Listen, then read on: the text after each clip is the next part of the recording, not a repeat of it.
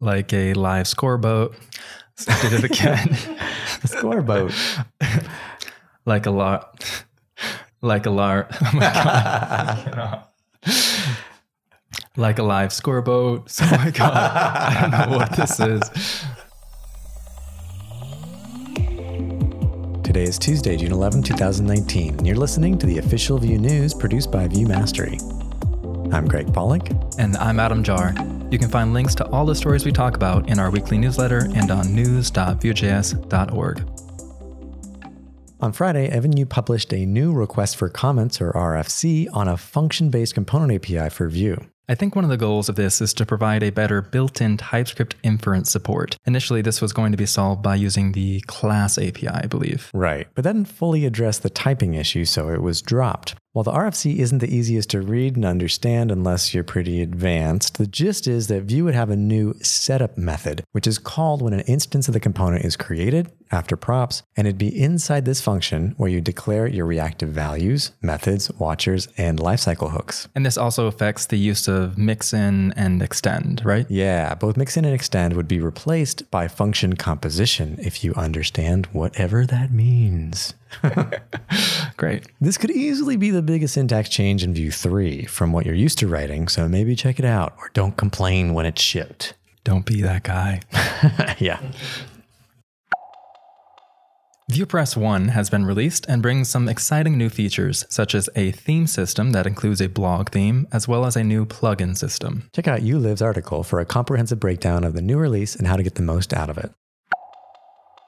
When you're developing JavaScript applications with Webpack or any other bundler, there are two problems you may run into. First, you may switch a lot between your browser and terminal for debugging. It's one more window to keep track of. Second, if you're doing server-side rendering, you may need to look at the terminal for any console log printouts there. Isn't that kind of unavoidable? Not if you're using Nuxt with Nuxt 2.8. When the project code needs to be rebuilt, you get notified of the build status in the browser, and when you have console logs that would normally be printed in the terminal with server-side rendering, they get printed in the browser console instead. Sebastian Chopin shows this off on the Dev2 blog this week. These are some nice enhancements. What will they think of Nuxt?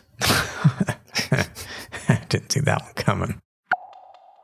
Last week we mentioned Dan Vega's tweet about how you can use Vue Router's Router View to bubble up events from its child components. Because Router View is just a component after all. Correct. And this week Dan published a full article demonstrating how to accomplish this pattern, where he emits events up from the child component of one view and puts an event listener on the router view, which updates the value of a prop. Sounds like a simple alternative to send data around as opposed to Vuex. Yep.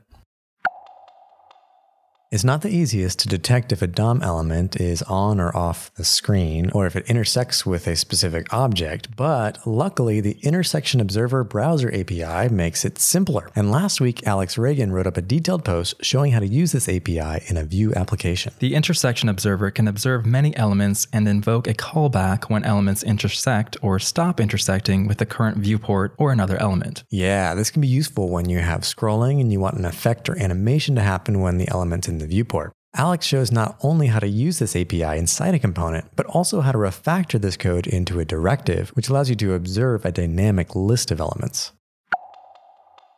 You might be using something like Google Analytics to track when things happen in your app. I assume you're talking about events, like when a user submits a form, you might be tracking that as a conversion. Exactly. But you don't necessarily want that tracking code coupled with the business logic of your forms. Marcus Oberländer recently sought to solve this problem, decoupling the tracking code from the forms using hooks. In his new article, he shares his approach where he isolates that tracking code into one place instead of scattering it across a number of components.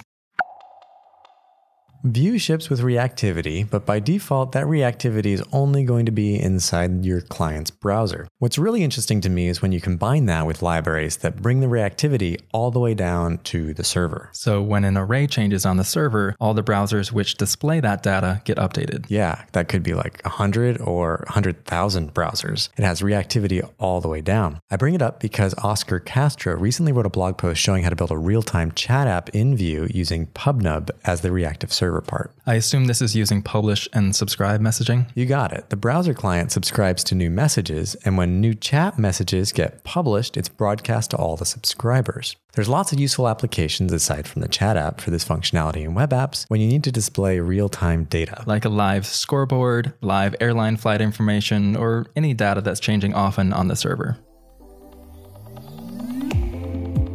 Thanks for listening to the official Vue News. Join us every week for the latest news in the Vue community from your live scoreboat.